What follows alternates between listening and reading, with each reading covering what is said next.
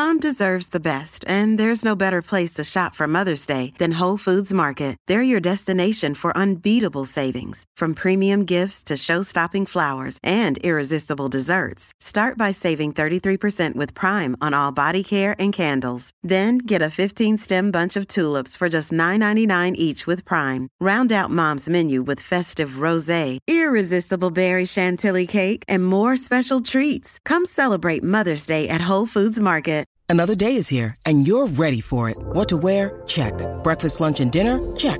Planning for what's next and how to save for it? That's where Bank of America can help.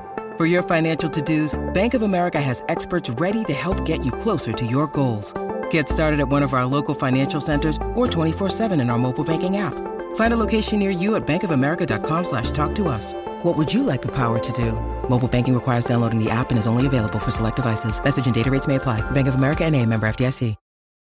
This episode is brought to you by Reese's Peanut Butter Cups. In breaking news, leading scientists worldwide are conducting experiments to determine if Reese's Peanut Butter Cups are the perfect combination of peanut butter and chocolate. However, it appears the study was inconclusive, as the scientists couldn't help but eat all the Reese's. Because when you want something sweet, you can't do better than Reese's. Find Reese's now at a store near you. Do you want a seat at the counter where you can observe the mundane aspects of everyday life? Or do you want to wait for a booth, hon? This week on the Story Song Podcast. Now hear the tale of all its glory. Three friends who took inventory of all the songs that tell a story. It's the Story Song Podcast.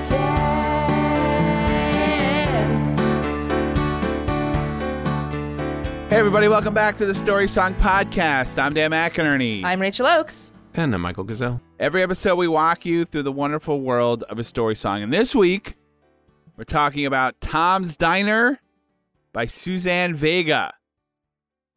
Do. Exactly. A very interesting song with an interesting backstory. And guys, if you like details, well, have I got a song for you. Who likes the mundane of every day? Raise your hand. I have to ask a question up front. Is this a true story? Because it doesn't seem like it's a true story. Like, this seems like this is bananas, you guys. It's so far out there. There's no way anybody lives their life this way. All of these things happening in one morning. This is like 6 months worth of activity. Could you imagine? Yeah. Could live at that pace.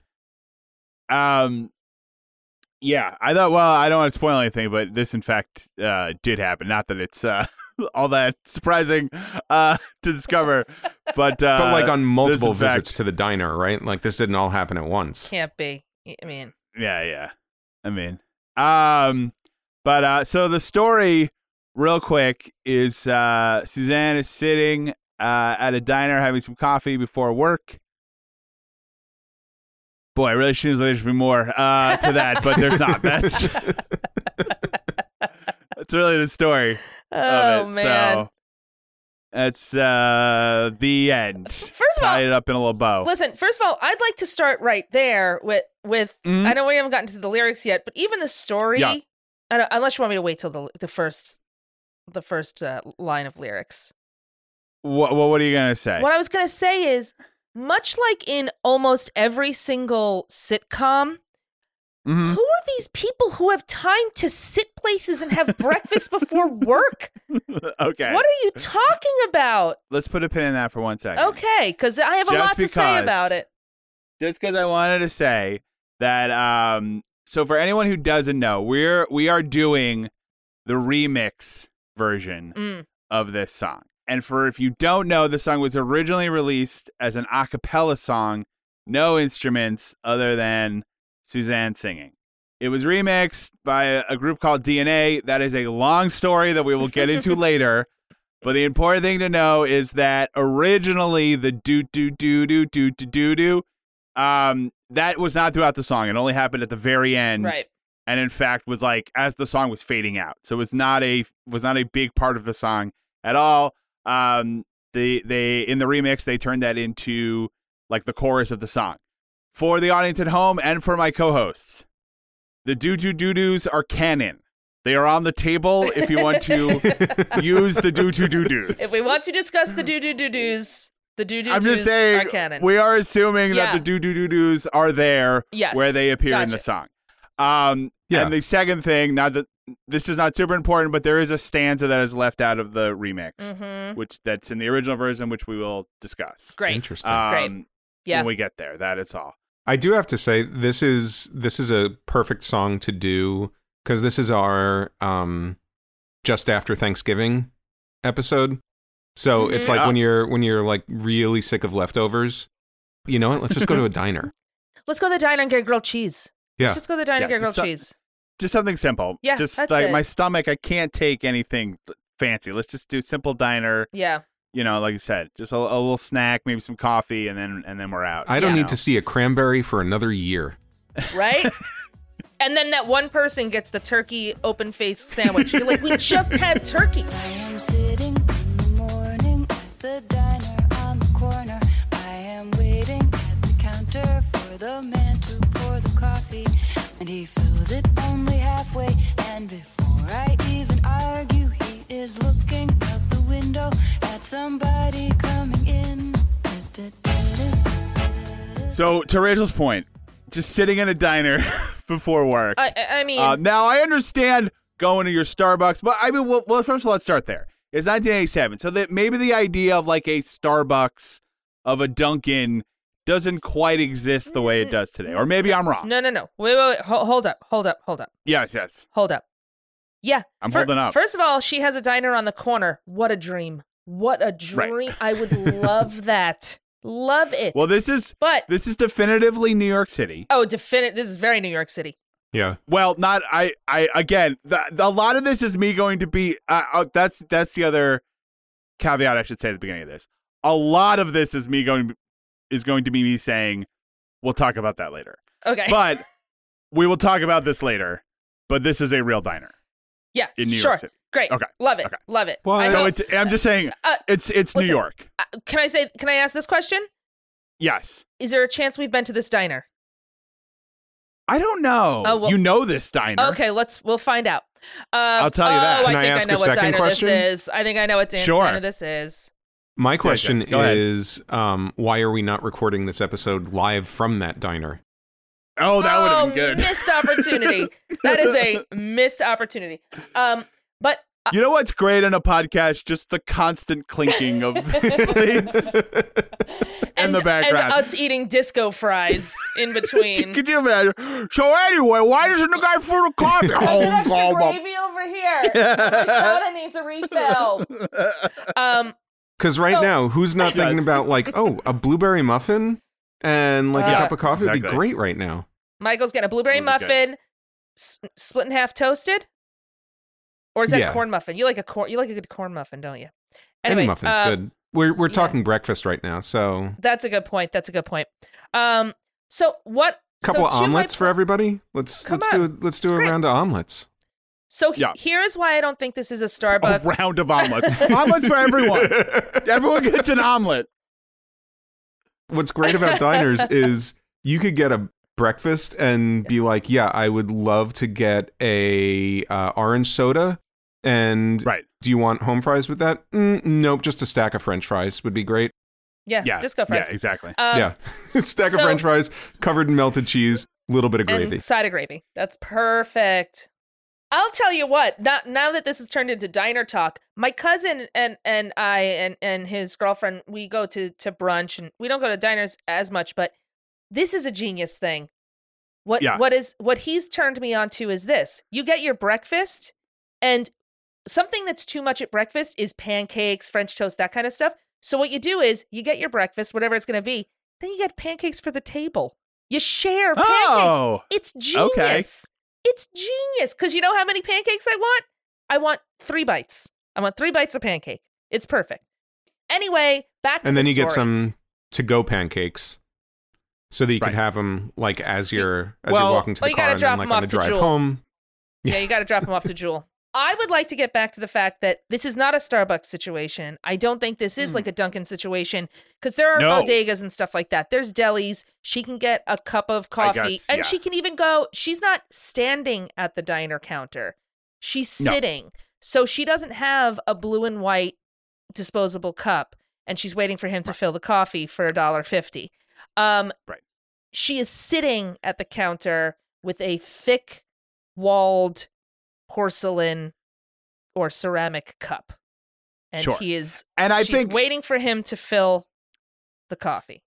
But I also think, maybe I'm wrong, but I think this is a refill, right? Because if he only fills it halfway the first time, that's a problem. No, but if it's a bottomless cup of coffee and he's refilling it, that's one thing. But I don't know, maybe I'm wrong. You got to say the next verse because I think that's what it is. Because because I think he gets distracted.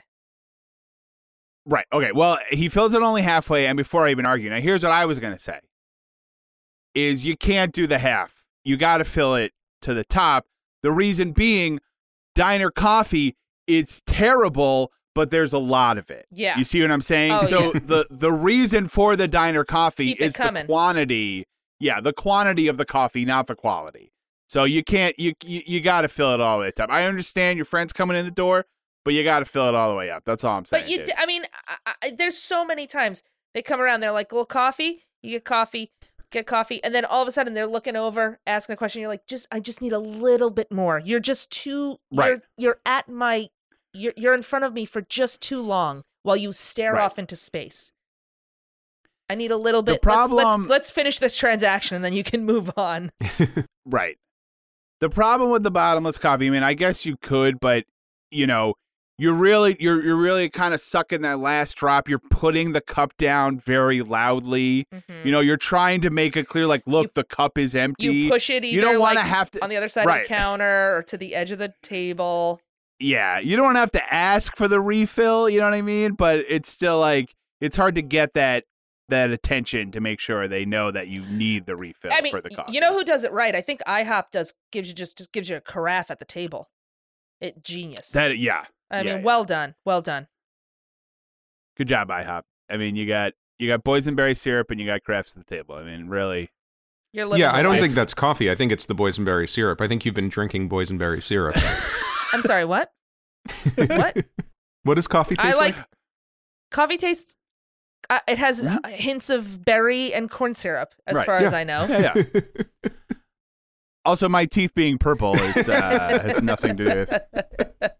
And then I add 5 sugars to it, and then slowly gulp it down. The thick boysenberry coffee. Oh, guys, I'm awake for days. Made myself sick at the thought of it. But I think what's nice about the fact that she only gets a half a cup of coffee, if the waiter was distracted, this could have gone 2 ways. 1, she gets a half a cup of coffee. 2, he is consistently pouring and overfilling boiling hot coffee. I guess that's true. Yeah, that's into true. This diner coffee cup, complete with saucer because they're fancy. And it's just going everywhere, and everybody's screaming like, "Stop pouring! Stop pouring!" And he's like, "No, I'm looking out the window." Yeah. I mean, you're right. The alternative is the pour and the scalding on the pants. So I guess if you had to pick one, the only half cup is the better option. And listen, he's also thinking like, don't you just add a half a cup of sugar and milk to this? Yeah, you said light and sweet, right? That's on you. And to get to the like sort of point I was making before is, maybe he just pours half a cup of coffee because you got to get to work, lady. Like, you gotta go, lady. Come on. I mean, you're at a diner before work. Those people drive me nuts because I can't be them. I don't have that get up and go to be like, you know what? I'm just gonna wake up. I'm gonna go somewhere, have my breakfast, and then I'll get to the office on time. No. Yeah. No. There's it drives me nuts in sitcoms where they all get together to hang out with their friends for breakfast and then I'm sorry, is that sitcom that you're talking about, Friends? Every sitcom does it. I have never seen a sitcom where there isn't a group of people who get together for breakfast before work or school or something like that. I want to see real life where you don't speak to your friends for an entire week and you get together for brunch. That's what brunch is for. Right. Nobody's getting together on a Wednesday for breakfast. And if you are, you have to reevaluate your relationships. Because if you have breakfast friends, I don't know what to tell you. There's something flawed. What if you just had breakfast friends? What if you saw them no other time other than at breakfast? If you're retired, that's fine. If you're not retired and you have to get to work, that's an issue. Because if you're breakfast friends, you're not really friends. It's like going out on a date on a Tuesday. That's not a date. You're feeling it out. Tuesday's the most romantic night of the week. Isn't that a Kenny Rogers song, Breakfast Friends? I Pretty got sure breakfast friends. The sitcoms that always fascinate me are ones like Friends, where they're not meeting in a diner for breakfast before work. They're at their homes. At Monica and Rachel's apartment. And Monica is cooking breakfast. I'm like, is she awake at 5 o'clock in the morning? Makes no sense. To cook breakfast, and they're eating at like 5:45 to get to work? It makes zero Where do they sense. get the energy? I mean, maybe they drink boysenberry syrup. Yeah, that's how true. they do it. You know, and maybe that's why the waiter only gave her a half a cup of coffee. Maybe he actually cares. Right. He's like, you're not going to get to sleep tonight. Yep, that's right. I think cup and a half is all you get. Mm-hmm. Too much caffeine. So he fills it only halfway, and before I even argue, he is looking out the window. I'm sorry. Somebody coming in. Before I even argue, like that's her go-to. That's not even an escalation. That's like, look, she is not having it. Where it's not like, excuse me, can I get a little more coffee? It's like, what are you doing, sir? Here's the thing. She hasn't had her coffee yet. This is New York. This is New York. Okay. We are going to see her demonstrate more than once the New York City superpower. Okay. We will talk about that when we get there. But the minor version of the New York City superpower is, like you're saying, the immediate argue. Like not like she can see him lifting up the coffee pot like ever so slightly. She knows, and she's just like immediately going to start arguing about how much coffee he's put into the coffee cup. So that, but she didn't even get there because she notices that he's looking out the window. She grabs a butter knife and she's like, do not move that coffee pot.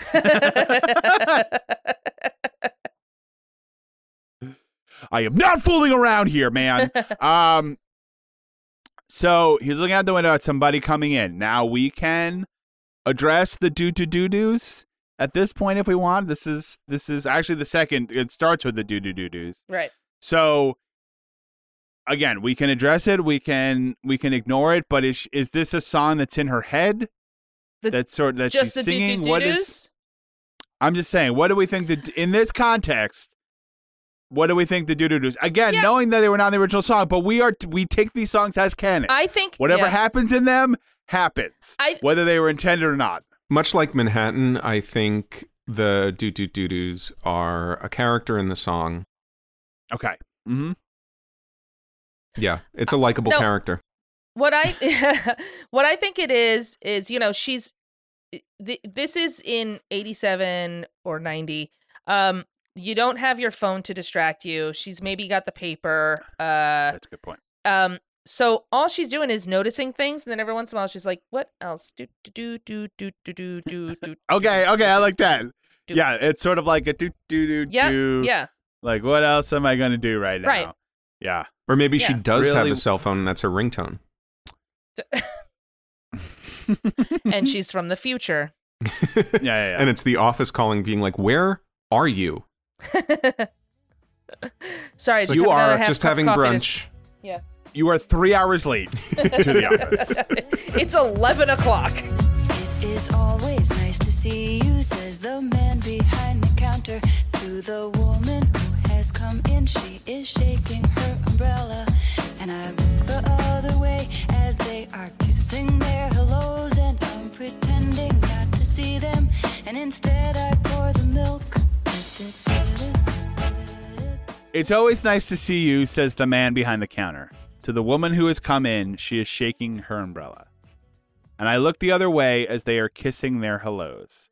And I'm pretending not to see them, and instead I pour the milk. Okay. See, so she is taking her coffee light. See? Well, Yeah, so... I think because There's no other choice. Yeah, I think it's because it's like I would like a full beverage. Yeah. So I think she's pouring the milk because she doesn't want to, like, just, she wants to pretend that she doesn't see them, and there's space in the mug, so might as well put some milk in there. So, along with the who has time to have breakfast at a diner in the morning, who is kissing the waiter? Okay, so when they come in. So here's the thing about this song. First of all, I've always wanted to be a regular at a diner. To the point where they're like, "Hello, do you want this? You want your usual today?" The answer is yes. Yes, I do. Thank you so much. Yep. My dream in retirement is just to be a regular at a diner. Sure. Never in my in when I'm envisioning this am I kissing the staff. Never. Right. It's not happening. This isn't a French restaurant where they're like, "Oh, Madame Baba." This is Madame Baba. Madame doo-doo-doo-doo. Doo-doo-doo-doo-doo-doo. This is the diner on the corner. You're not giving them little kisses on the cheek. That's weird.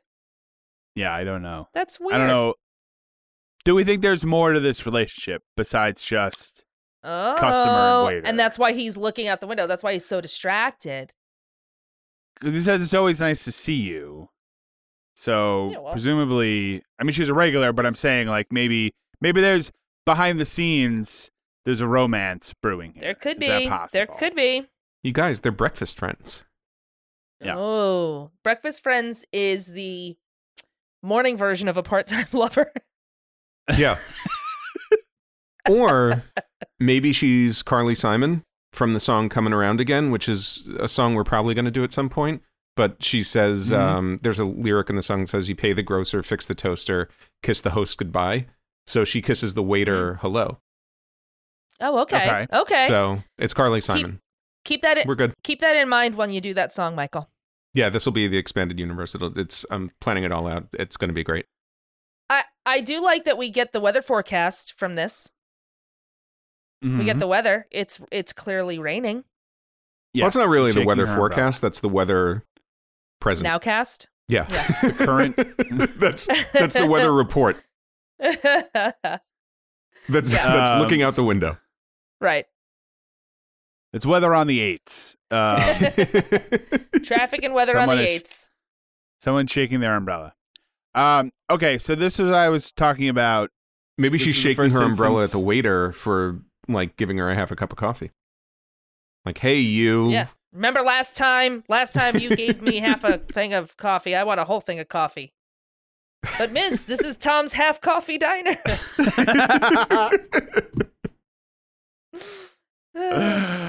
All you guys have cups. That's it. It's our whole deal. Just a shot glass of coffee.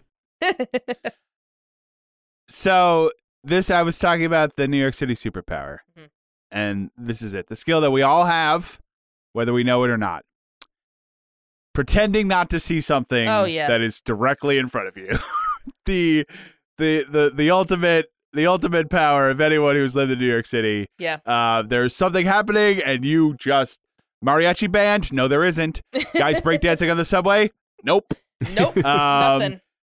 Man clearly peeing in the middle of the street? No, he is not. Yeah. That man is not there. I did not see it. It is not happening. Everything is fine. And that's what she employs here because she's pouring the milk because she's pretending that she does not see that these two are making out across the counter of the diner. I do like the idea that they're making out. It's just not a kiss hello. They're just full on making out. Yeah. But it is true. You can definitely tell like a newcomer from like a native New Yorker or a longtime New Yorker by how they react to the things around them. New Yorkers Exactly. don't get startled easily. And or by get how they distracted react easily. Well, to say, and by how they react, it's any sort of a reaction whatsoever. Correct. If you have any reaction to what's happening around you, that gives you away as not being a native New Yorker. Yeah. This is Subway 101. I didn't notice the mariachi band that is literally 3 inches away from me at 8 o'clock in the morning playing Sincerely by the McGuire Sisters as loudly as possible. Yeah. Didn't even notice. Yeah. No, that man who just did like a flip on the bar on the pole of the subway and almost smacked me in the face. I didn't notice that. I didn't notice that at all. No. That mariachi band story, by the way, it's a true story. Yeah. Of course it's a true story. Yeah. Very believable. 8 a.m. playing Sincerely by the McGuire Sisters. Listen, I commute and I was like, oh, that's cool.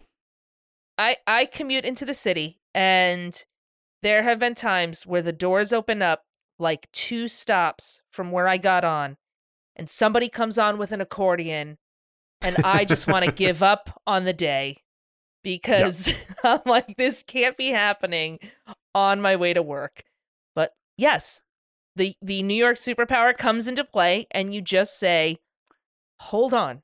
You just hold on and you stare at your phone as if your life depended on it. You just say this is not happening. This is just I'm in a bubble. I'm in a bubble. And anything that's outside that bubble is not happening. It's just not happening.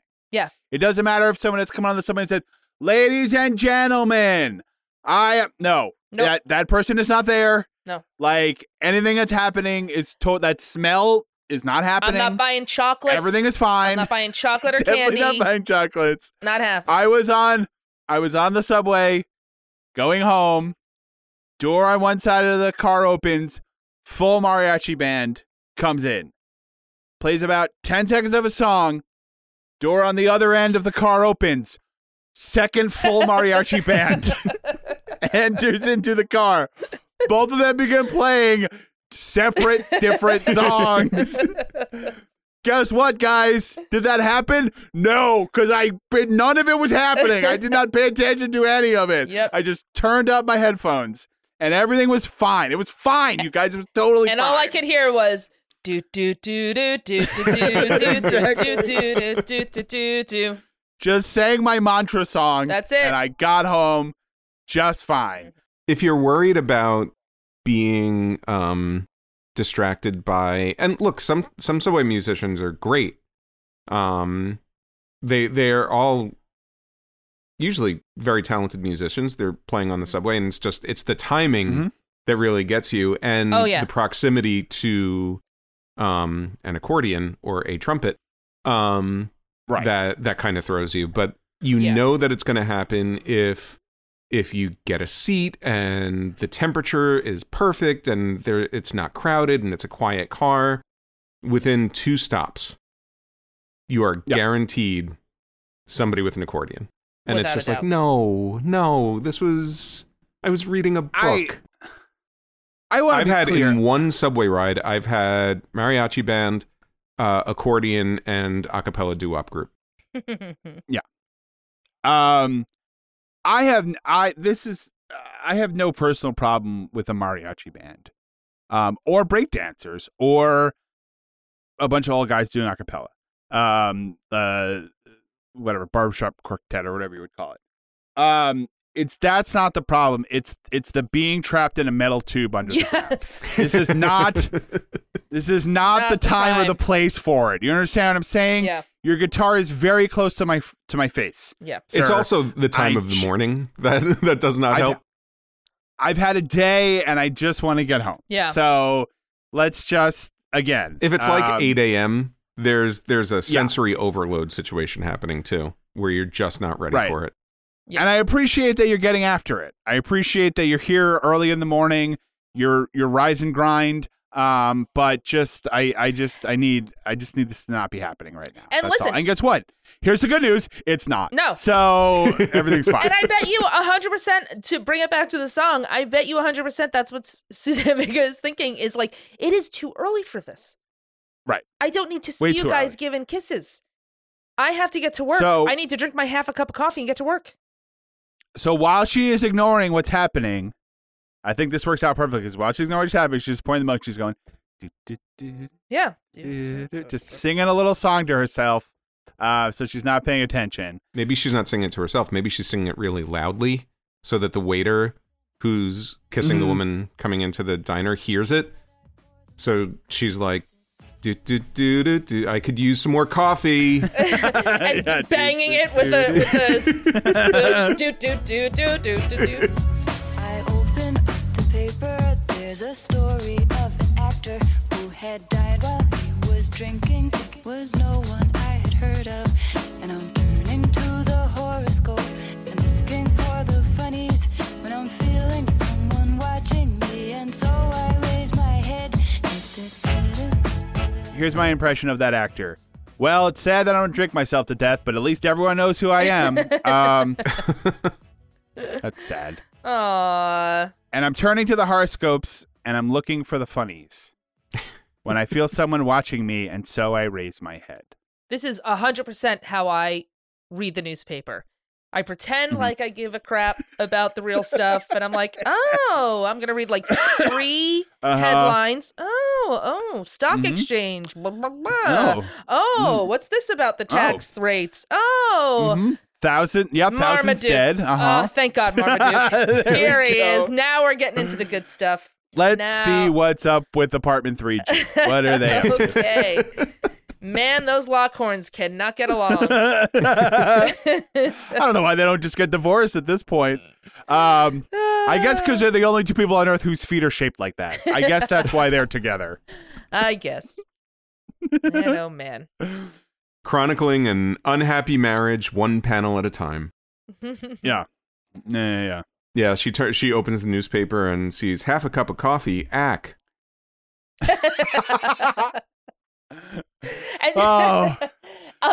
And this is definitely also, I don't think that she brought this paper in. I think this is it's a diner paper? I think it's a diner paper. I think it's a paper that was just left there, and since he's clearly not coming back for more coffee, there's people making out next to her, which also, again, never thought of that, but here we are. Like, she's definitely like, I guess I'll just read this newspaper. Yeah, but I think she says it real loud. Section. I think she's like, I guess I'll read the newspaper while I'm waiting for this coffee. I'm gonna turn to the funnies. You busy? Oh, are you a Scorpio? You're going to disappoint. It says you're going to disappoint a customer today. Oh, look at that. These horoscopes really work. There's a woman on the outside looking inside. Does she see me? No, she does not really see me. 'Cause she sees her own reflection. And I'm trying not to notice that she's hitching up her skirt. And while she's straightening her stockings, her hair has gotten wet. The New York superpower. There it is. Twice in one song. Within 30 seconds, the New York superpower comes back because she's trying not to notice that she's hitching up her skirt. And while she's straightening her stockings, her hair has gotten wet. New York, where you notice New York City, where you notice nothing and everything's a mirror. These things are true. Exactly. New Yorkers also do not care who's on the other side of that window. We're going to use it as a mirror, and you mind your own damn business. Well, because, I mean, the thing that's funny, too, about New York is you're just never alone, right? You're always in the company of people. So at some point, you just start to break down, and you're just weirdly less self-conscious because you're like, there's never going to be a point where people aren't going to be around me, so whatever. Like, I'll just look in this window and fix my stockings, and who cares? Yeah. Like, this is one of a billion people who I'm going to run into today. So yeah, I'm not that worried. And we're not going to run into each other again, probably ever. I do like the beginning. It almost sounds existential for Suzanne Vega. There's a woman on the outside looking inside. Does she see me? Does anyone really see me? Yeah. Am I the woman on the outside? Am I the reflection or the real person? Right. The woman on the outside. Is that the person I'm projecting to the world? Right. and then on the inside is the real me, and can the person on the outside see me? And then, oh no, it's just someone looking through the window. Okay, never mind. Forget that. Forget about that. She's just fixing her stockings. I actually just wrote a self-help book called "There's a Woman on the Outside Looking Inside. Does She See Me?" Oh man, self-published. It's nice. I was gonna say, subtitle: No, she does not really see me because she sees her own reflection. Chapter 2. I'm trying not to notice that she's touching her skirt. Oh man. Forward by Dr. Tobias Funke. I love this verse. It is so New York. It paints such a vivid picture. You've seen people do this. There's glass. Every building has glass windows. You're rushing to work. You're rushing to the subway. You check your hair. You do whatever you have to do. You fix your hat. Does anyone still wear a hat? It's so mundane and so vivid. It's just a very cool verse. Yeah. And I think that's sort of what the song is about. Like, she's noticing things, she's not noticing things. So she sees this woman, she doesn't see her. It's all about an observer. It's a very cool song. Yeah, and I think the cool thing about it too is, I mean, we've all had this experience. These things happen where you're sitting somewhere, especially if you're sitting by yourself and you're just trying to figure out something to distract your mind. And you see something outside, and for a little bit you're like, "Is this? What am I looking at here?" And then you're like, I can't be looking at this, because there is this sense of almost voyeurism where it's like it's the like these social norms of, no, that's that person's space. Like there's a wall between us. Just because it's made of glass doesn't mean that like I'm supposed to see them do whatever they're doing, right? So it's the trying not to notice. You can't help yourself if somebody's literally like just fixing their stockings right in front of you. But it's your job as a New Yorker to try not to notice. You're going to notice, because you're going to get to the office and you're going to say, there was a lady. She was just sitting in front of the window, like just like fixing her stockings. And I'm like pretending to look away, but how can you not look? She's got her skirt hiked all the way up. Right. And they say, Suzanne, again, you're 4 hours late. Anyway, I got to go to lunch. I'll see you later. Just wanted to tell you about the lady I saw on the other side of the window. Rachel, we need your expertise. Straightening your stockings in the middle of the sidewalk. How realistic is this situation, or is this more of like an 80s? On the lady? It feels like a working girl thing. Not working girl, like working girl, like the movie. No, I understood. But yeah, I mean, I'm sure those working girls also have to straighten their stockings. That's true. But I mean, that's not what we're talking about. I'm gonna guess these are like literal like pantyhose.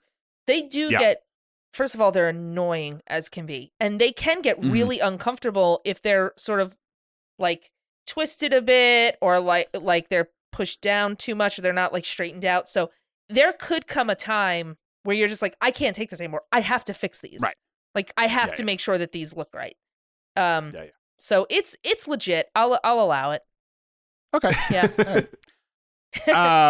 So the part that they cut from the song, she says, and she's straightening her stockings. They are bright green. She is headed for the St. James. She is playing Peter Pan. This is Mary Martin. Well, this woman does not have time to sit in a diner before work. No, she's on the go. No, she's got a matinee. Well, yeah, okay, fair enough. So, but the great tragedy is, of course, her stockings are straight, but now her hair is wet. Well, so which is hilarious, because she's paying attention to her reflection in the pouring rain. Well, I think she's letting one thing go to fix another, which is pretty funny. I wonder if she's trying to. Isn't that life, though, Michael? Isn't that life? Oh, that's life. Oh, that's your second book. Yeah. Don't straighten your stockings while your hair gets wet. That's right. Well, That's I right. also think that's what's interesting is she's straightening her stockings and stuff. Like, it's the stuff that no one's going to notice, but everyone's going to notice that her hair's wet. Right. You know, Well, so it's true. it's about the observation. It's about like this whole song is just people going about their day and how they present themselves versus how people see them. It's super interesting. Yep. No. Do do do do do do. Oh, this rain, it will continue through the morning as I'm listening to the bells of the cathedral. I am thinking of your voice. This is the first time we get an interior sort of thought from her. She's thinking of your voice. That last line is amazing. Mhm. Is amazing. Because it's all mundane, and then at the end, Suzanne hits you with the fact that this is not mundane.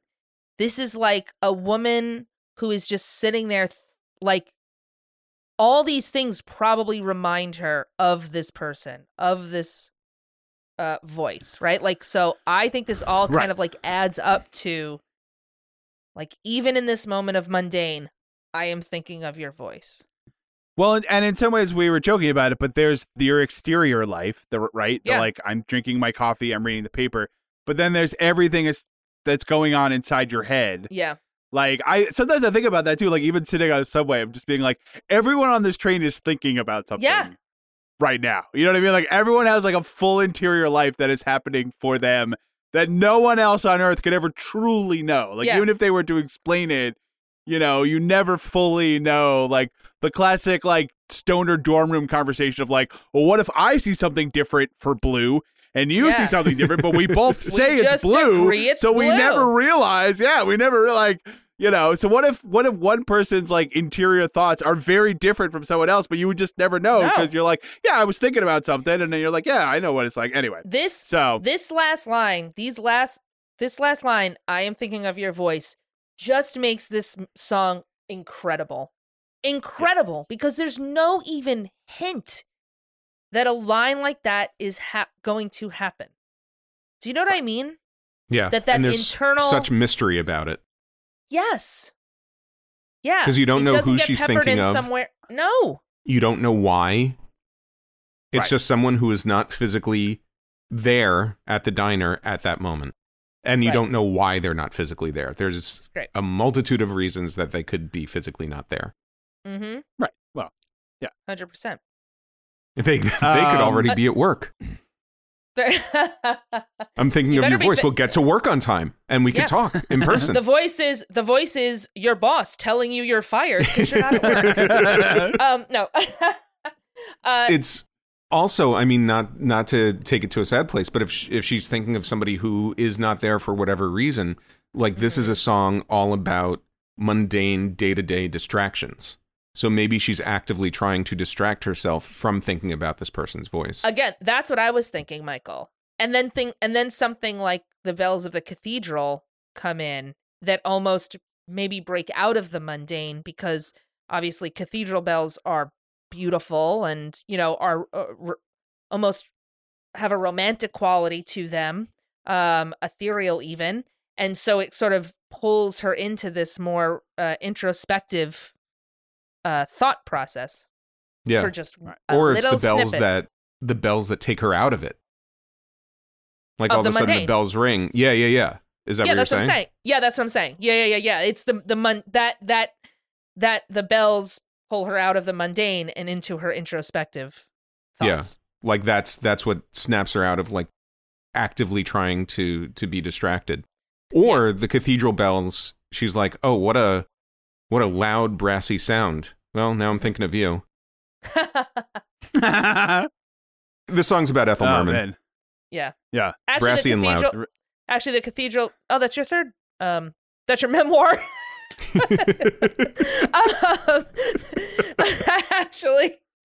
Actually, the cathedral bells go dong dong dong dong dong dong dong dong dong dong dong dong dong. Yeah, I mean, listen, this song, you just the picture it paints is just so vivid and full. It's so good. All right, are you guys done? I don't mean to ask that in a rude way, but because I do want to hear this part. I'm going to introduce the last stanza that you guys may not even be familiar with. I don't want to say this in a rude way, but will you guys shut up already? Will you shut up already? Enough with the bells. Pour my coffee. So now this may go in a surprising direction because we'll discuss it.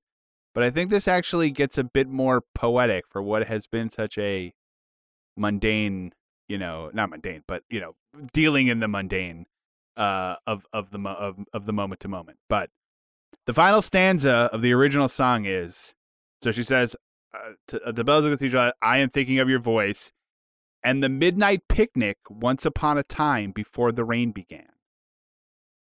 And I finish up my coffee, and it's time to catch the train." Wow. That is the last stanza. Wow. Ooh, chills. Love it. It's good, right? It's interesting because it's raining, right? Like, it's interesting the line "once upon a time" in that.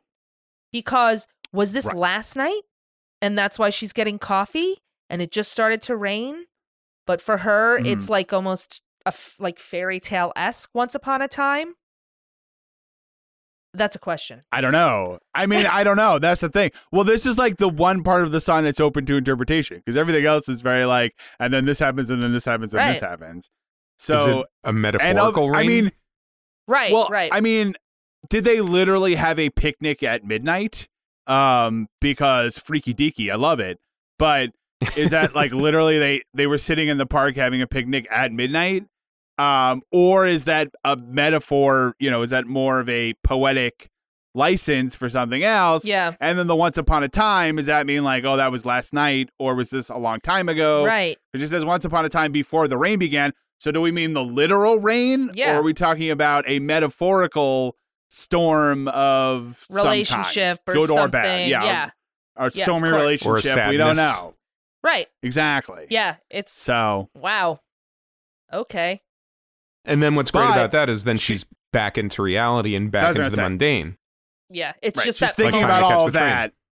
She thinks about that for a second. And it's like, oh, it's time to catch a train. I finished up my coffee, which, by the way, is super easy because you only got half a cup. And it's time to catch a train. So not only is she having breakfast in a diner before work, but she's not even near her office. No, she has to catch the train. She's not even going to walk over there. She's got to catch the train. So Yeah, this early. isn't the diner on the corner by her office. This is the corner at home. Yeah. Right. Yeah. So That's She's just like, got oh it yeah, down I got a 4-hour train ride ahead of me. I work in Philly. I work in DC. I'm a senator. I gotta tell you, I got a 6-hour Amtrak ahead of me. Anyway, yeah. All right, so that's it. Anything else on this song? This song's great.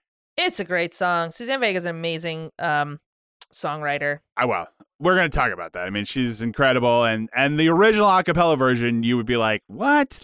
And then you listen to it, and you're like, the song is amazing. Yeah. Like the original version is good. The remix, obviously, that was a hit, is good. The story of how that all happened is super cool, so we'll get to all that. But before that, let's talk Expanded Universe. What do we got? Expanded Universe! Here's what I will say. One thing that corner diners were known for in the 80s. Yeah. Okay, besides, obviously, food. Payphones. Mm-hmm. So, is one or more of the following happening in this diner? Operator, Martha, or Sylvia's mother? Okay. Every last one of them. They're waiting There are online three- to use the payphone. Yeah. Or there are 3 payphones on the wall. Yeah. And all 3 of them are happening simultaneously. Yeah. Yeah. I will say in Sylvia's mother, she says, take an umbrella because it's going to rain. Ooh, she does.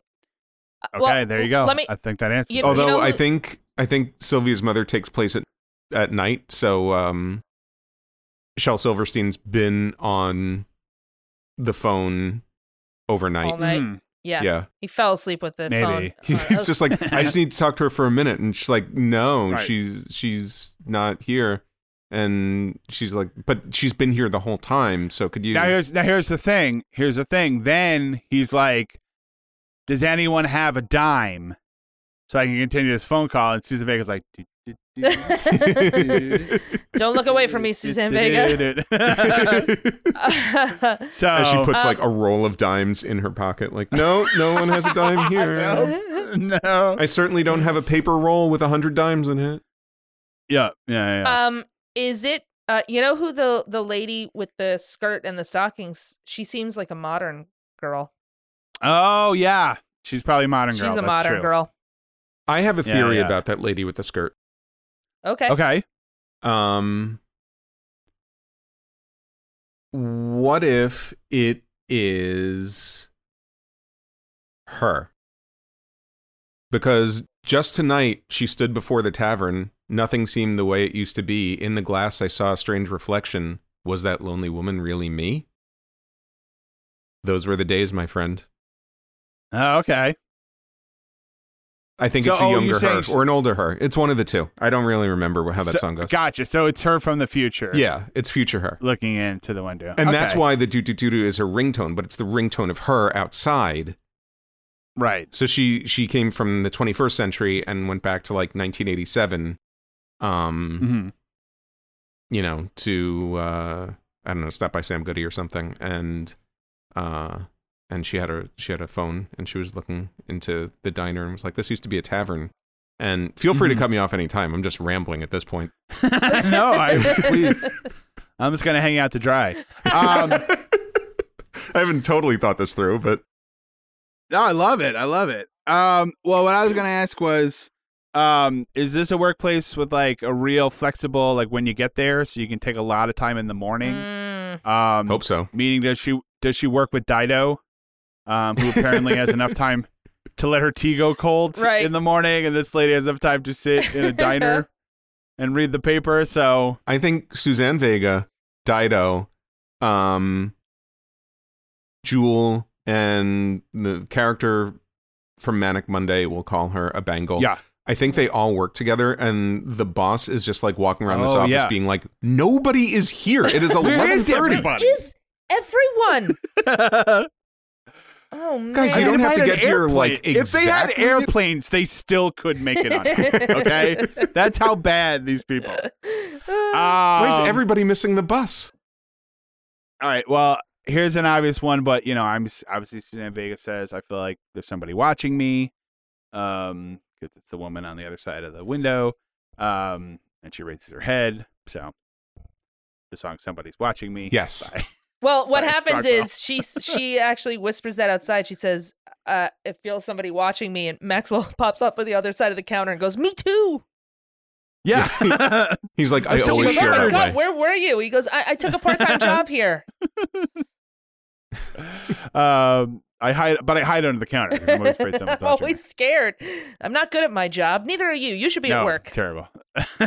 We're both. And Suzanne Vega was like, "This is the one time I felt like someone was watching me," and he's like, "I always feel like somebody's watching me." No. All right. Anything else? That's all I got. No. All right. Let's leave it there. We take a quick break, and when we come back, we'll talk about the history of this song with the story behind the story. Hello, Pantheon podcast listeners. Christian Swain here to tell you more about my experience with Raycon earbuds. Our family now has 3 pairs of Raycon earbuds around the house, and my wife just grabbed a pair of the Headphone Pros to replace some headphones from a company that was double the price. And yes, she loves them. Now, if you haven't pulled the trigger on a pair of Raycons, or even if you have, but you're in the market for another pair because they're just that good, well, now is the time to check them out, because they just launched their upgraded model of the best-selling everyday earbuds. with Raycon's upgraded everyday earbuds. Now, you also get active noise cancellation, ergonomic design, and multi-point connectivity that lets you pair with 2 devices at once. New quick charge function, 3 customizable sound styles, plus awareness mode. Available in a variety of vibrant new colors to complement any and all skin tones. I even have a pair of earbuds in a cool green color. I have tried just about every earbud known to humankind, and these Raycons are fantastic. Seriously, if you've been wanting to check out Raycons, there truly is no better time. You're going to ask yourself why you didn't check them out sooner, and Raycon offers a 30-day happiness guarantee. So what are you waiting for? Go to buyraycon.com/Pantheon today to get 20% off your Raycon order, plus free shipping. That's right, you'll get 20% off and free shipping at buyraycon.com/Pantheon. buyraycon.com/Pantheon.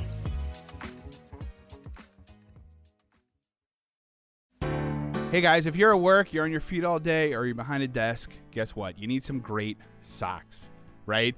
You want socks that are going to look good, they're going to feel good, because your feet are the foundation of everything you're going to do all day. And let me tell you a great place to get socks, boldfoot.com, okay? It's 100% American made, and your feet are going to feel good, and guess what? Your heart is going to feel good, because 5% of all proceeds go to veteran charities. They're family and veteran owned. And they have amazing bold patterns and bold names like Bricklayer, Firecracker, and Jailbird.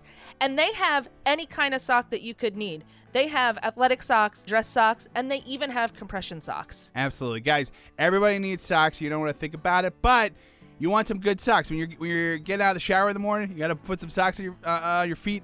Let's get some nice looking, nice feeling socks on there. No messy socks. No messy feet. No. You want bold feet, right. Not messy feet. You know what?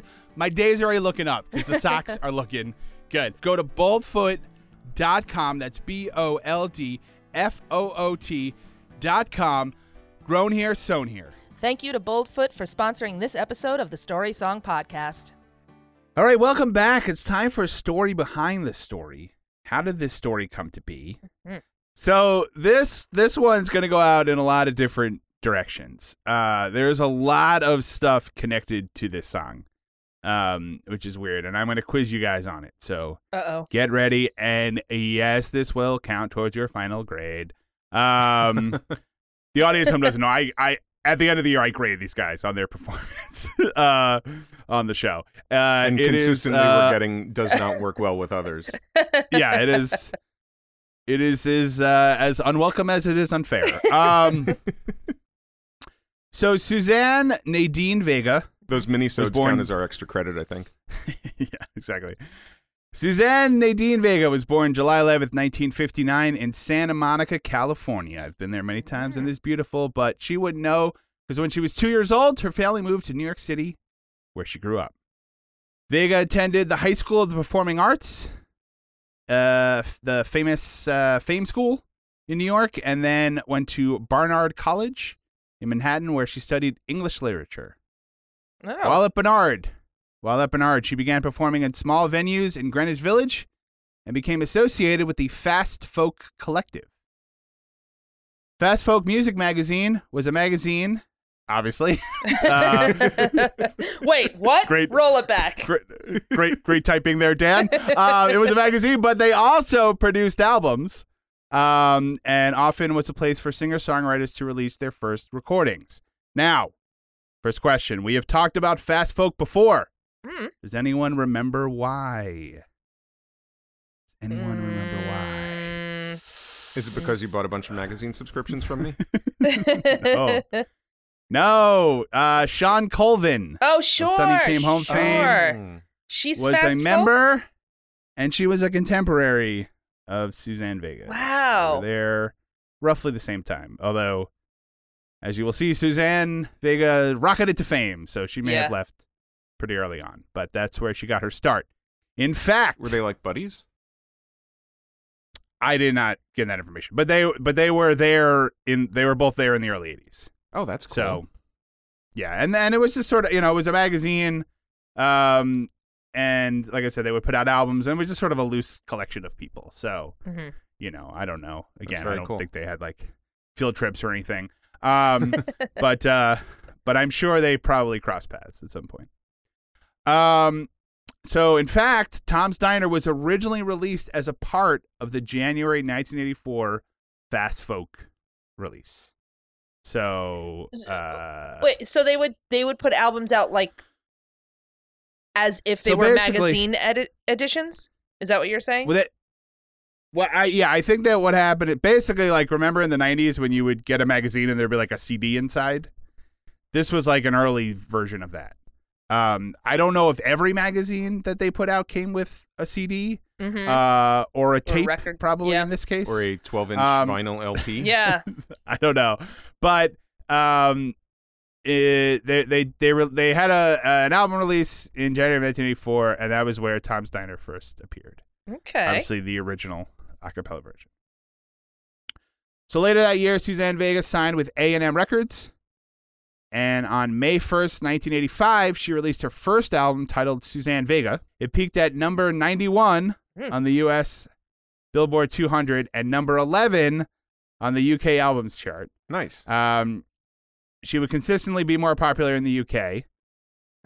So that's kind of a first hint of that. They're always on cutting edge, you know? They're always kind of a little... I feel like there's always this thing about America and the UK where it's like, where does like the hip music come from? Obviously not from me, because I just said, where does the hip music come from? But you know what I mean?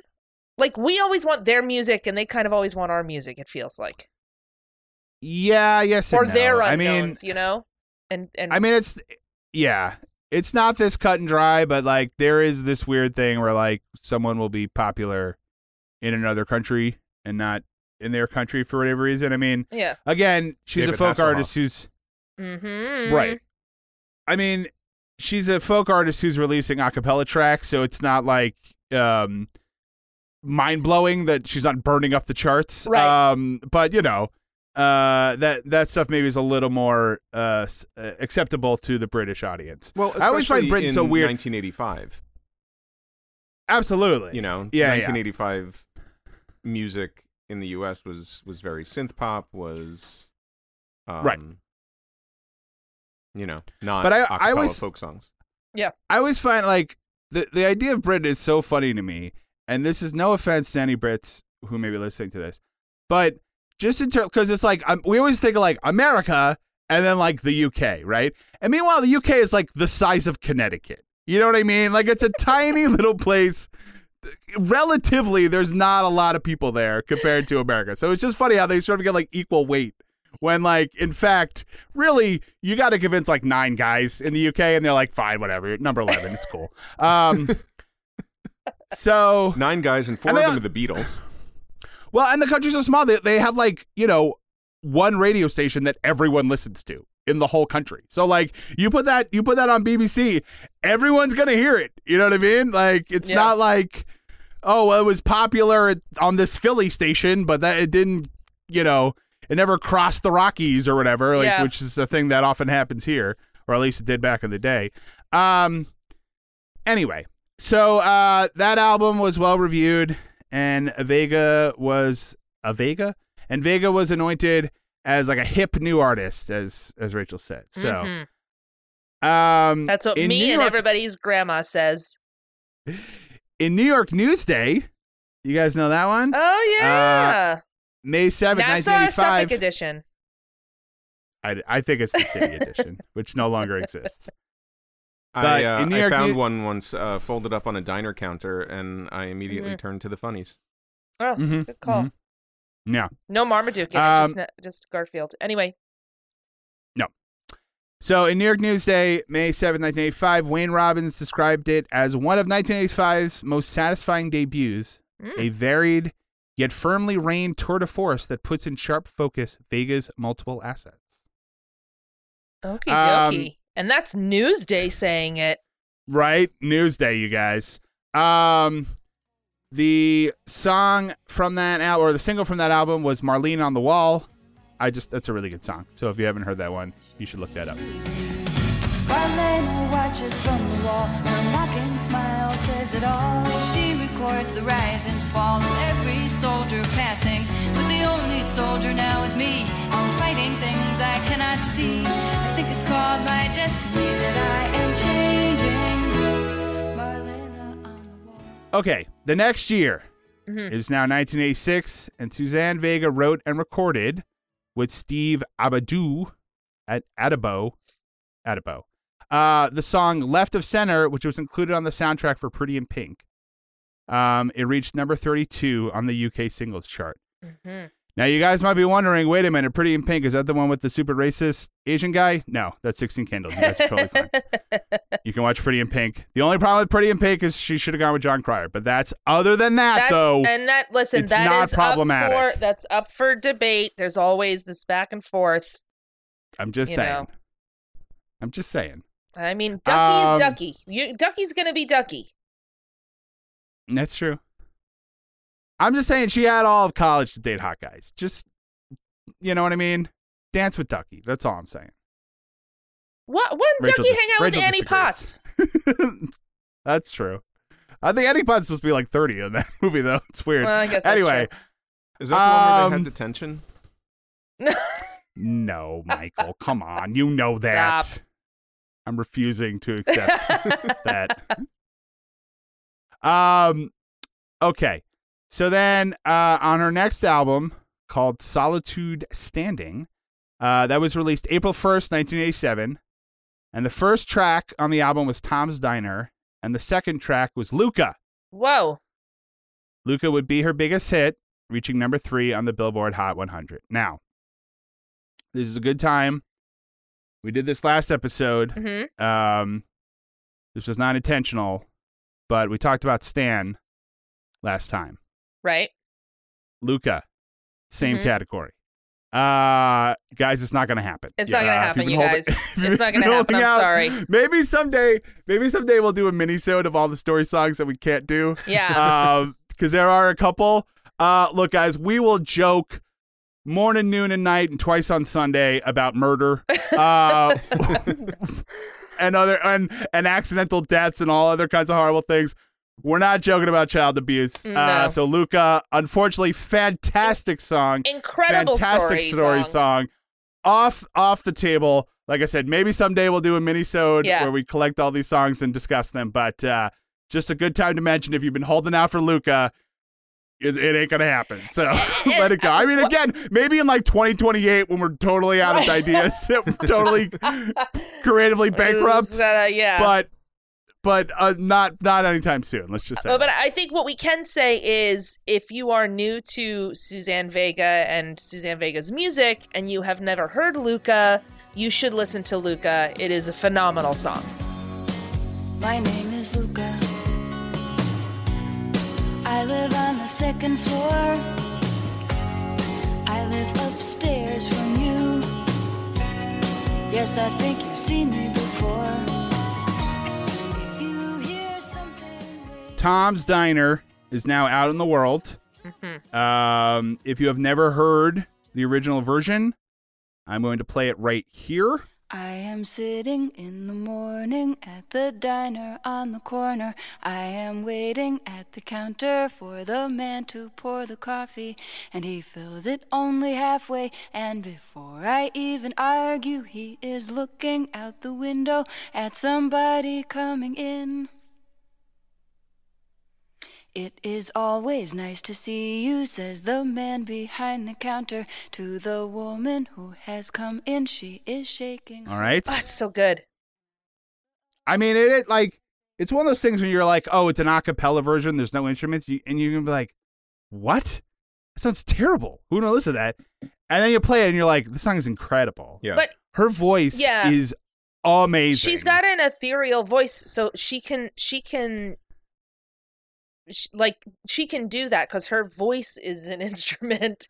The way, I mean, it's a little breathy. It's a little bit, it's just, there is a very musical nature to her voice that is not in everybody's voice.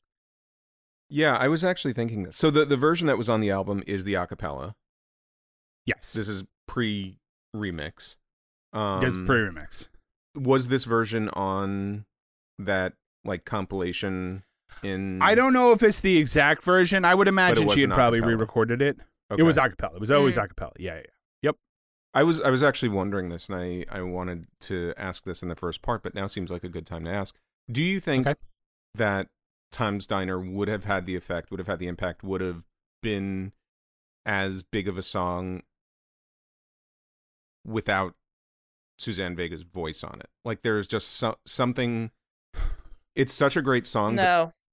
There's something about her performance of it that makes the song so much more special. Yeah, I mean, I understand that she is the songwriter, but as we have spoken, it's song meets singer. And I think she could have written the song and been like, "Oh, this isn't right for me. This is right for this other singer," and somebody else records it. But like, there's something so unique about her voice on this song that makes it work so perfectly. This sounds. This is gonna sound a little. I don't mean this to sound the way it does, but the mundane nature of this song could not be pulled off by every singer. You would start to listen to the lyrics and you'd be like, what am I listening to? I'm just listening to this person just randomly saying stuff. But because of the way that Suzanne Vega sings it, and I think it elevates it. And I think that I also don't think it would be as big of a hit sans the remix. You know, it would have been this little sleeper. It would have been just this little sleeper song that people, as Suzanne Vega, got popular. People would be like, "Have you heard her song where she just does this a cappella talking about the morning that she had?" It's really weird. Right. I mean, it was an album track. All these things compiled together to make this song something that is just out there and just became, a cultural thing. People know this song. Yeah. She manages, like, in her performance, she manages to have somehow, and I don't know how, both like a warmth and an intimacy to her voice, but also like this distance. And this, like we were talking about in the first part, like that she is an observer. There's a connection and a disconnect at the same time, just in the way she sings it. And she does, like you were saying, have this ethereal quality to her voice that really works and makes it so cool. Yeah. There's such a confidence because in the version, she's like that, I'm behind the counter, and then like and then I pour the milk, and then there's like 8 seconds of silence. Mm-hmm. And then she starts the next line. You know what I mean? And it's one of those things where you're like, her confidence, the way she's singing it makes it seem profound in the mundane of it. Yeah, she's definite about what she's trying to say. She's definite about what she is trying to say in it, and that's how it gets pulled off. Yeah. So we are now in 1987. Like I said, it was on her album that was not released as a single. Luca was, and which hit number 3 on the Billboard Hot 100. So Tom's Diner, of course, is a real place. It is on the corner of Broadway and 112th Street in Manhattan. Is it the Seinfeld Diner? It is technically Tom's Restaurant. Uh-huh. And Rachel had asked if we'd ever been there, and I said, I don't think so, but you know it. And yes, it is the exterior of Monk's Cafe on Seinfeld. So anytime they're in Monk's Cafe, you see a shot of Tom's Diner on the outside. Now, every time you see that shot and then you start watching Seinfeld in that diner, you won't be able to not hear in your head, do, do, do, do, do, do, do. Well, I mean, it's just crazy that it's this song and type, like, you know what I mean? There's so many weird things coming out of this. Diner. I tell you what. To it. So the date of the song is Monday, November 16th, 1981. Wait, the date Here's of how the we know song? It was a very good day. Today was a good day. The date that is happening in the song is Monday, November 16th, 1981. Okay. Okay. What happened was Suzanne Vega was, I don't know, talking to a relative. So this is a real thing. 100% real. Oh, wow. Cool. So Suzanne Vega was talking to like a relative, and she was like talking about like, oh, I don't know, I'm trying to write these songs, whatever. And this relative was like, well, why don't you just write about what happened today? And she's like, all right, I'm going to literally do that. And so she wrote down. All right, Aunt Diane, I'll do it. And so she didn't necessarily remember the exact date by the time the song came out. But on that date, the New York Post front page story was about an actor who had died while he was drinking. Oh, so this was... Okay. So when 81. we were talking about the lyrics, I was like, I think I know who this is, but I didn't know if the dates lined up because the remix was 1990. The song was, 87? And right. Well, and again, originally it was released on that Fast Folk in 84. So this song has been around. Yeah. Okay. She wrote it sometime probably late 81. Okay, so that was one of my questions because the timing seemed off, but the way she describes it, the only thing that throws me is that she didn't know who the actor was, but like, is it about William Holden? So on that date, the New York Post had a front page story about an actor who fell to his death from his apartment while heavily intoxicated. That actor was William Holden. William Holden was best known for films like Sunset Boulevard, Sabrina, The Bridge on the River Kwai, and The Wild Bunch. And he won an Oscar in 1953 for Stalag 17. Stalag 17. Michael, that is insane that you are just like, while we were going through the lyrics, I was like, you know what? Is this about William Holden? That's insanity. I do like the thing that you were like, that you're like, well, I'm not sure if this all checks out. I mean, he did die while he was drinking, and it would have been front page news, but there's no way Suzanne Vega doesn't know who William Holden is. Well, I mean, okay. Michael, you silly goose. That can't be right. Well, it was two things. Well, three things. One, I didn't know if it was definitely a true story. Two, I was thinking the song came out in 1987, and it was written sort of around that time, and I knew William Holden died in the early 80s. Yeah. Mm-hmm. Not realizing that the song came out originally in like 83, 84. Right. So the timing would have made sense. And Suzanne Vega was born, 1959? Yeah. William Holden was a gigantic movie star. When she was a baby. Of that era. But I mean, like... Michael, I would like to say this. What I just said was not a slight on you. It was in awe of you. I think you're reading this wrong. It's unfathomable to me that anybody can have that in their mind. I'm fascinated by it and I'm in awe. Bravo, sir. Why, thank you. Also, Michael, even celebrity culture just wasn't what it wasn't was the same. You know what I mean? Like, if you just weren't paying attention watching a lot of movies, you didn't know what people's names were.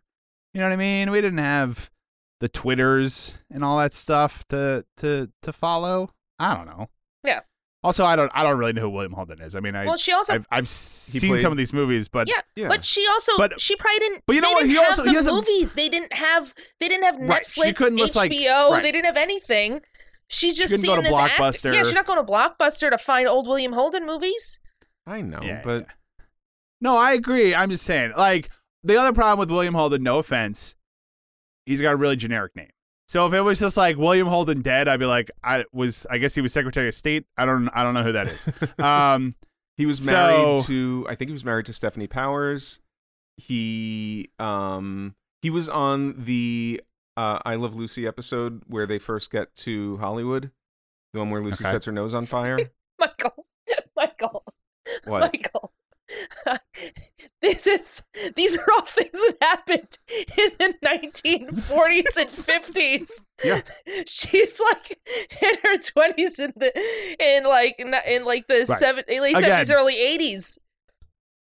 Maybe she's not a huge AM or AMC fan. You know, who knows? Just saying. I mean, Bridge on the River Kwai and Sabrina, Sunset I Boulevard. mean, I went and watched Bridge on the River Kwai in the movie theaters. Oh God, that's long. That was a re-release. It was great though. It's a great movie, but I don't know who William Holden is. Oh, is he the spy? Is he the guy who? He must be the spy. He's like a good-looking guy. Yeah, I'm gonna say he's the spy. Anyway, He's the guy. he's the guy. Well, I mean, Alec Guinness is the guy, but I guess he's the other guy. He's the other guy. Well, anyway, Susan Vega doesn't know who he is. You've seen Sunset Boulevard? He plays Joe Gillis. I have never seen Sunset Boulevard. You know who he is? Not Gloria Swanson. I'm not gonna. So anyway, Suzanne Vega never heard of him, so he can't be that great. Hey, Take here's that, Film Academy. Here's another. I'm gonna go off on another weird tangent Okay. about this song. If you guys know this one, I'm gonna throw my laptop in the river. Suzanne Vega has a nickname in the audio technology industry. Does anyone want to guess what Suzanne Vega's nickname is? The audio industry. In the audio technology industry. Is it like the human metronome? Something like that? You're on the right track. Something about You're her on the right rhythm? track. All right, I'll tell you. Suzanne Vega is known as the mother of the MP3. What? Audio engineers used Tom's Diner, the original, obviously, used Tom's Diner to fine-tune their algorithm when creating the MP3 format. Because the exact reasons you were saying, she has such a warm voice. Wow. She has such a range that when they first put it through the algorithm, it came out, it sounded like crap. And they were like, all right, we just have to keep refining it and refining it and refining it until this song sounds like it does on the album. And they said, bingo, we've got a Vega.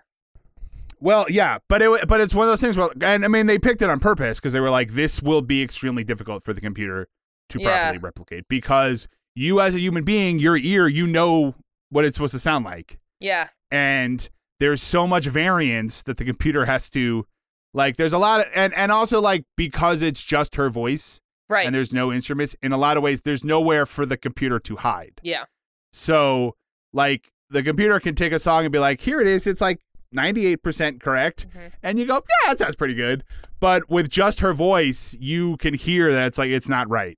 So, so they used Tom's. I mean, I think they did it for like years. Yeah. Trying, refining, using That's Tom's cool. Diner. So she's known as the mother of the MP3.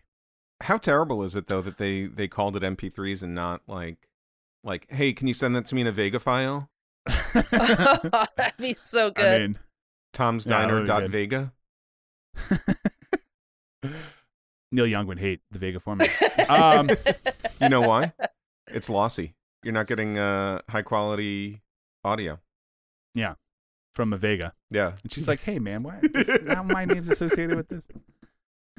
Oh, man. Okay, so it's 1987. The album comes out. Great. 3 years later, in 1990, a remix was distributed to clubs. The remix was called Oh Suzanne, and it was credited to DNA featuring Suzanne Vega. Okay. The beat was sampled from the song Keep On Movin' by Soul to Soul. You guys know that one? Keep Probably. on moving, no. Keep on moving, don't stop. Oh, yeah. Keep on moving, don't.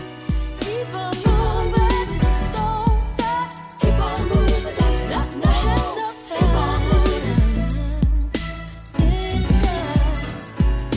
Find your own way to stay. This was the work of two English electronic music producers, Nick Batt and Neil Slateford, using the name DNA. This was done without permission from Suzanne Vega or her record label. A&M originally planned to sue the duo for copyright infringement, but after consulting with Vega, they decided to purchase the song and release it. Said Vega, I just had a big hit with Luca, which unfortunately, despite its dark subject matter, child abuse, lent itself to all sorts of parodies and covers, most of which I hated.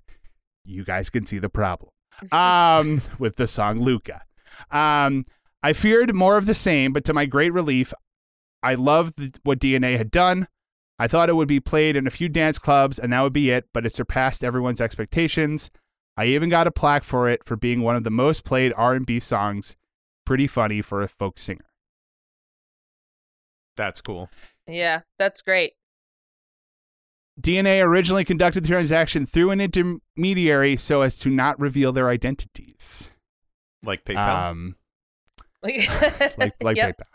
Yep. Okay, Banksy, settle down. They honestly thought that the record company was like entrapping them. Oh, I see. To find out, because they didn't know who they were. Got it. But they got paid through an intermediary. Okay. So the remix of this song peaked at number 5 the week of December 22nd, 1990. The top 5 was Because I Love You, the Postman song by Stevie B. Oh, it's a good song. What song Justify is... My Love. I'll talk about it in 1 second. Okay. Justify My Love by Madonna. Amazing song. From a Distance by Bette Midler. Another amazing Impulsive song. by Wilson Phillips. Oh my God, is this the best week ever? Yes. Yes. And then Tom Steiner. Oh, this is in reverse order. I thought Impulsive was number 1. I thought you were doing a countdown. I thought you were doing case and countdown. I apologize. No, I'm sorry. No, I apologize. I probably didn't explain it. So Because I Love You is number 1, Justify My Love, From a Distance, Impulsive, and then Tom Steiner. Now, here's the thing, Michael. I appreciate that you like it. I will leave Justify My Love out of this because I do genuinely think that's a good song. Okay. Yeah. Although maybe it's not for me. But this is just my impression of me looking at this list in 1990. So grunge isn't here yet? Hasn't broken? Okay. All right. Got about a year. I'll see what happens in January. Got about, okay. We'll take, that's fine. That's no worries. This is not my favorite moment in music history. Because I Love You, I looked it up on YouTube, I listened to it, and I was like, oh yeah, okay. I know this one. If you listen to enough adult contemporary radio, yeah, like you hear it fairly frequently. It's a good song. But here's the problem, Michael. I cannot sing it to you or even know how it goes right now because it is like, it literally just like evaporates. Like as soon as I've heard it and I stopped playing it, I was like, I don't know what song that was again. Like it just disappears into the ether for me.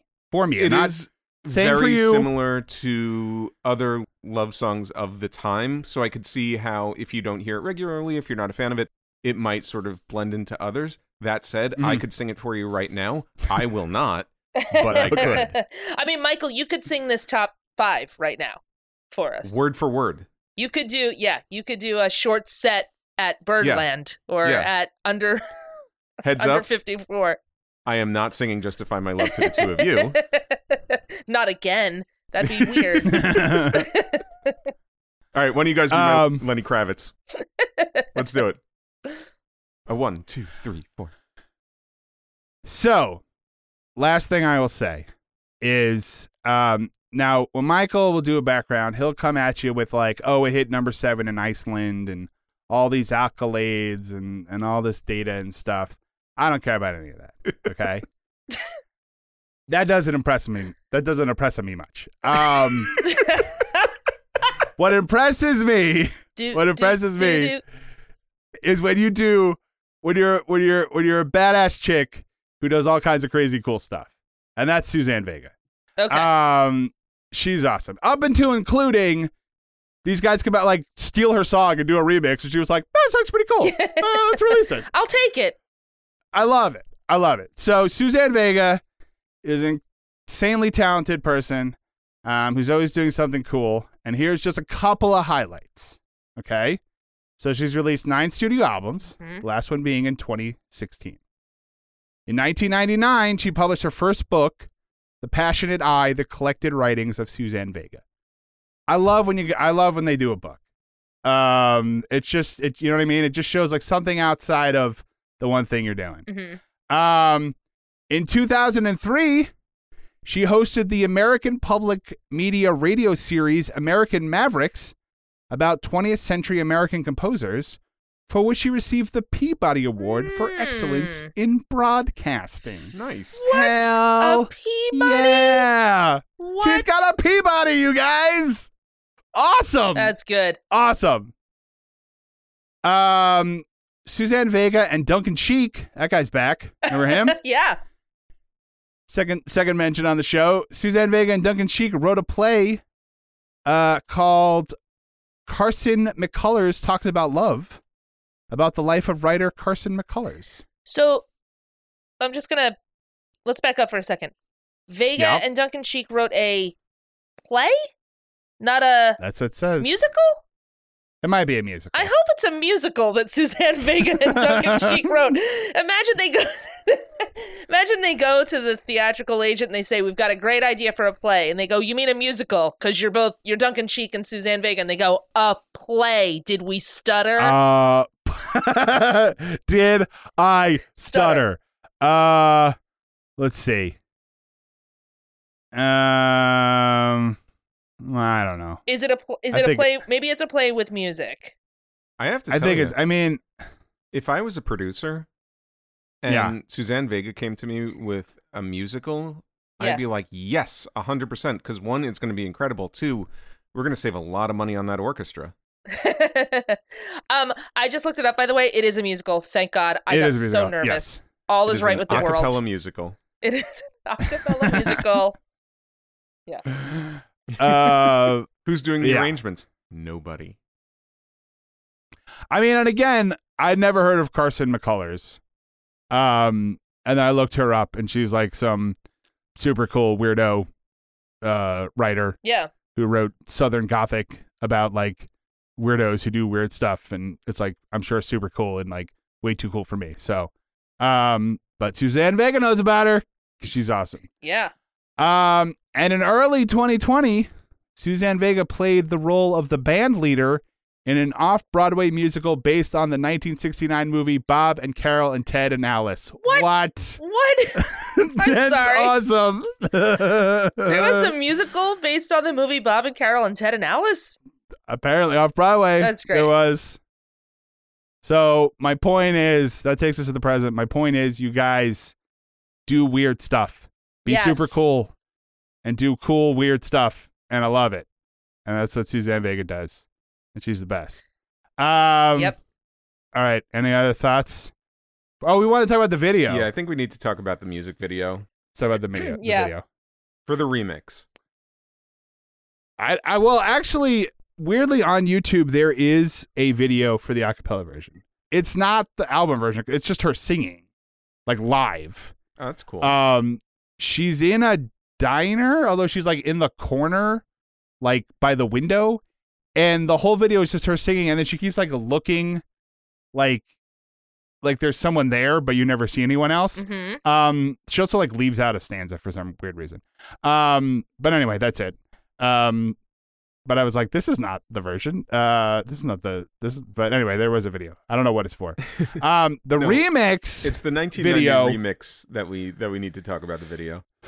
I mean, the video is what I like to call an abracadabra. Like the song Abracadabra?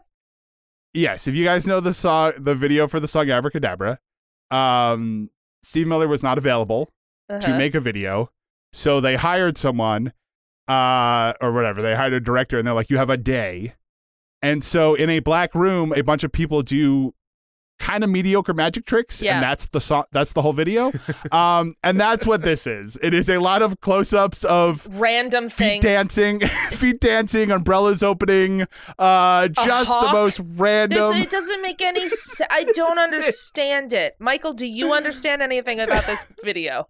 Absolutely. This looks like if somebody recorded 5 seconds at a time an entire day of MTV programming in mid-1990s. Yep. Yeah, that's right. Because it's just like the song's playing, there's nothing to, although I think at one point they show like a diner counter or something. There's a coffee maker. There's a coffee urn. There's two people doing the Running Man because it's 1990, which by the way is awesome. Bike shorts. One of them has bike shorts on because it's the 90s. And then there's a hawk, and then there's an umbrella, and then someone drops a coffee cup, and then there's another hawk, or the same hawk, but the hawk's back. Now let me ask you, Michael, does this video take place in both black and white and color? Yeah. Oh, it sure does. Yeah, it does. Because it's the 90s. Are there flashing lights? There sure are. Because it's the 90s. For a story song, there is no hint of a story to this video. It's it's a lot of elements. I'll tell you what. That don't come together. If you watch this video out of context, you would think, what is this David Lynch movie about? Well, but it's clearly the, like, you guys have a day because they're in a black room, right? There's nothing. And it's like, it's just like, my buddy's got a hawk. Like, I got a yellow umbrella. Like, we'll get 2 dancers, put them in Doc Martens and shorts and no shirt, and they'll dance, and we'll call it a day. Mm-hmm. We'll get this done. Bing and we'll be out by lunch, like 3 hours. Bing and bang and boom. Throw in what could be Suzanne Vega's eye, and you got yourself a video. Hey, exactly. I was looking at the paperwork for the Tom's Diner video. I think we're really going to need to up our hawk budget. Yeah. It's just not enough. No. Look, he'll fly, but if you want him to land, it's an extra $10,000. I'm just gonna tell you that there's paid every time he looks at the camera. There's a hawk in this song. No, there's not. Nope. Why would you? I don't know why you would even ask that. What are you saying? Of course, it's not a hawk. The video is almost the 1990 version of like a 1983 video. Like, it's on film, so it looks a little bit more polished, but it's basically like in 1983, it's all those music videos that were on, like, clearly on videotape, and it's like, here's a statue, and there's a person. Like, they all look like karaoke videos. Yes. Right. Yep. Well, yeah. I mean, because again, they were like, well, we'll put it out. It'll be big in the clubs or whatever. They were not expecting this. They did not put the money into the video because they were not expecting this to be as big of a hit as it was. Yeah. Yeah. It almost looks like the video was meant to play in clubs. You know, I mean, maybe it was. It's just a lot That's of a good point. Flashing lights and bright colors and like really spinning quick, objects. Yeah. Yeah. Really quick, like, cutaways to different random things. It almost looks like, it really looks like you don't need the music. It's almost like a visual background for anything else. Like, you could put any dance song over it and, like, it kind of works. Yep. We should do like a 90s video review one of these days, just because, like, there's so many things. It's crazy how they were just like, oh, you're doing a 90s video? Okay, people got to be dancing, and there's got to be one light that's swinging back and forth above them. Yep. Yeah. Now, should they be front lit or back lit? Side lit. What? Side lit. What are you saying? And I mean, they're going to be on a factory catwalk, right? While they're doing this? Yeah, no, obviously. Obviously they're going to be factory. Also, you're going to be turning the focus on the camera like this for no reason? Yeah, no, totally doing that. Yeah, we're doing all that. All right, cool. Anyway. So you guys think it's great. Minisode Hawk videos? Minisode of Hawk videos. I think so. I think so. Let's do it. Sure. We'll finally be able to stick to a minisode. Running Man Hawk videos. All right. Well, on that note, let's leave it there. We'll take a quick break, and we come back. We'll talk about the lesson we learned from this song with Lessons Learned.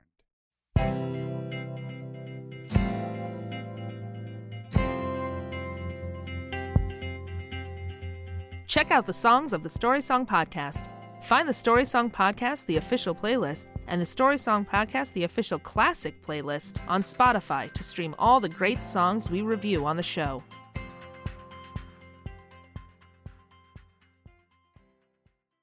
All right, we're back. It's time for Lessons Learned. What lesson did we learn from this song? Rachel, let's start with you. What lesson did you learn from Tom's Diner? You know, it's a lesson I learned about myself. Mm-hmm. I'm a booth person. I don't think I'm a counter person. I don't think I could do this. I think I'd have to sit in a booth. I've done it a few times. I very rarely, obviously, am eating out by myself. Right. Sometimes it happens. All right, Mr. And Popular.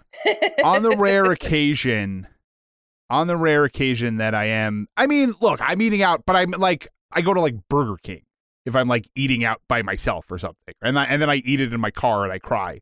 But I get a table at the Palm, and I just sit there and I sob for hours, and everybody's so uncomfortable. But if I am eating out somewhere and I am at like a diner, I have sat at the counter, and it's an experience. I'm just saying. It's just like, too much. You're just right. The staff is right there.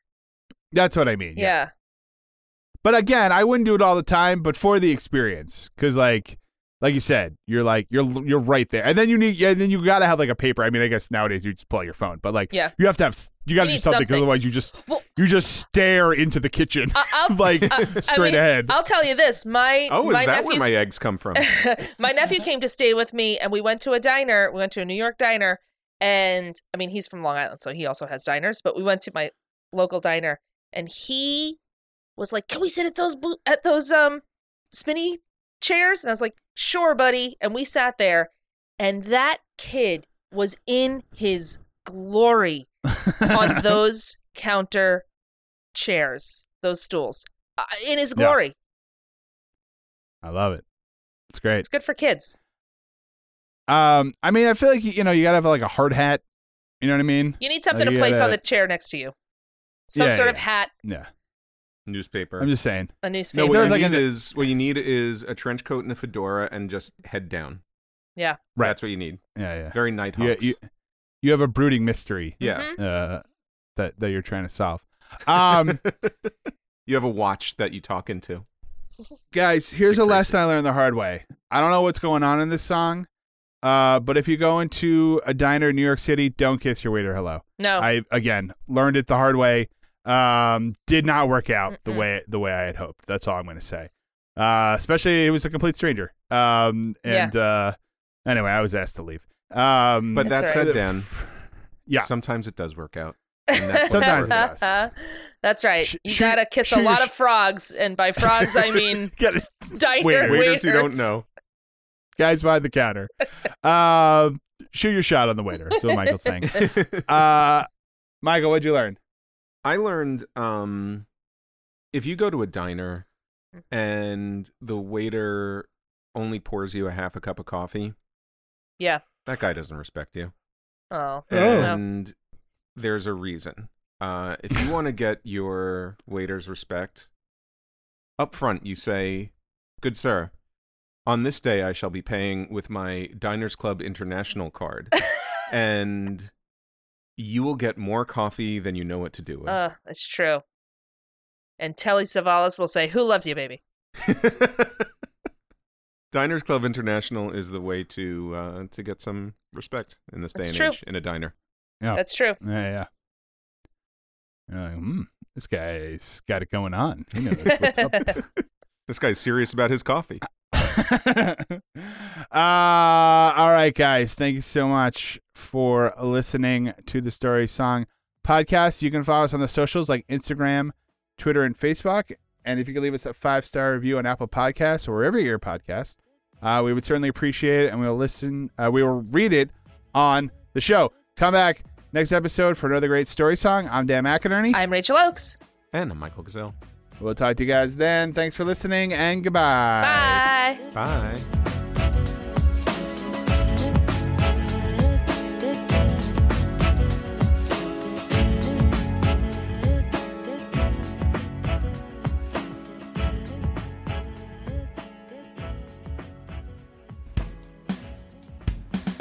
Our theme music was written and performed by Jason Flowers. Find him on Twitter at Jason Flowers with a Z. Some of our bumper music was provided by Purple Planet Music. Our logo was designed by Dan Geva. Be sure to like us on Facebook, follow us on Twitter at story_song, and on Instagram at Story Song Podcast. And don't forget to leave us a 5-star review on Apple Podcasts or wherever you find your podcasts. The Story Song Podcast is a proud member of the Pantheon Podcast Network. Go to pantheonpodcasts.com. Thanks for listening. It's the Story Song Podcast. I'm serious though, Michael. You said William Holden. I almost hit the floor. How do you do it? I'm jealous.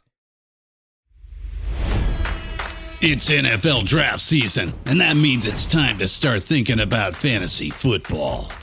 FantasyPoints.com features industry-leading experts and prognosticators using proprietary hand-charted data to help you score more fantasy points. FantasyPoints.com is the place to go for whatever kind of fantasy football you play. Whether you play fantasy football, daily fantasy sports, or do a little bit of everything, Fantasy Points has the meticulously researched content to guide you to victory. And why wait for the fall? Fantasy Points also covers the new spring football league, the UFL. Join the guru, John Hansen, Scott Barrett, Joe Dolan, and other massive names in the fantasy football universe with an exclusive offer. Use code Pantheon for 15% off any Fantasy Points package, including the all-in package, with access to every article, tool, and data nugget that Fantasy Points has to offer. That's FantasyPoints.com and code Pantheon for 15% off at Fantasy Points. FantasyPoints.com, code Pantheon. Score more fantasy points.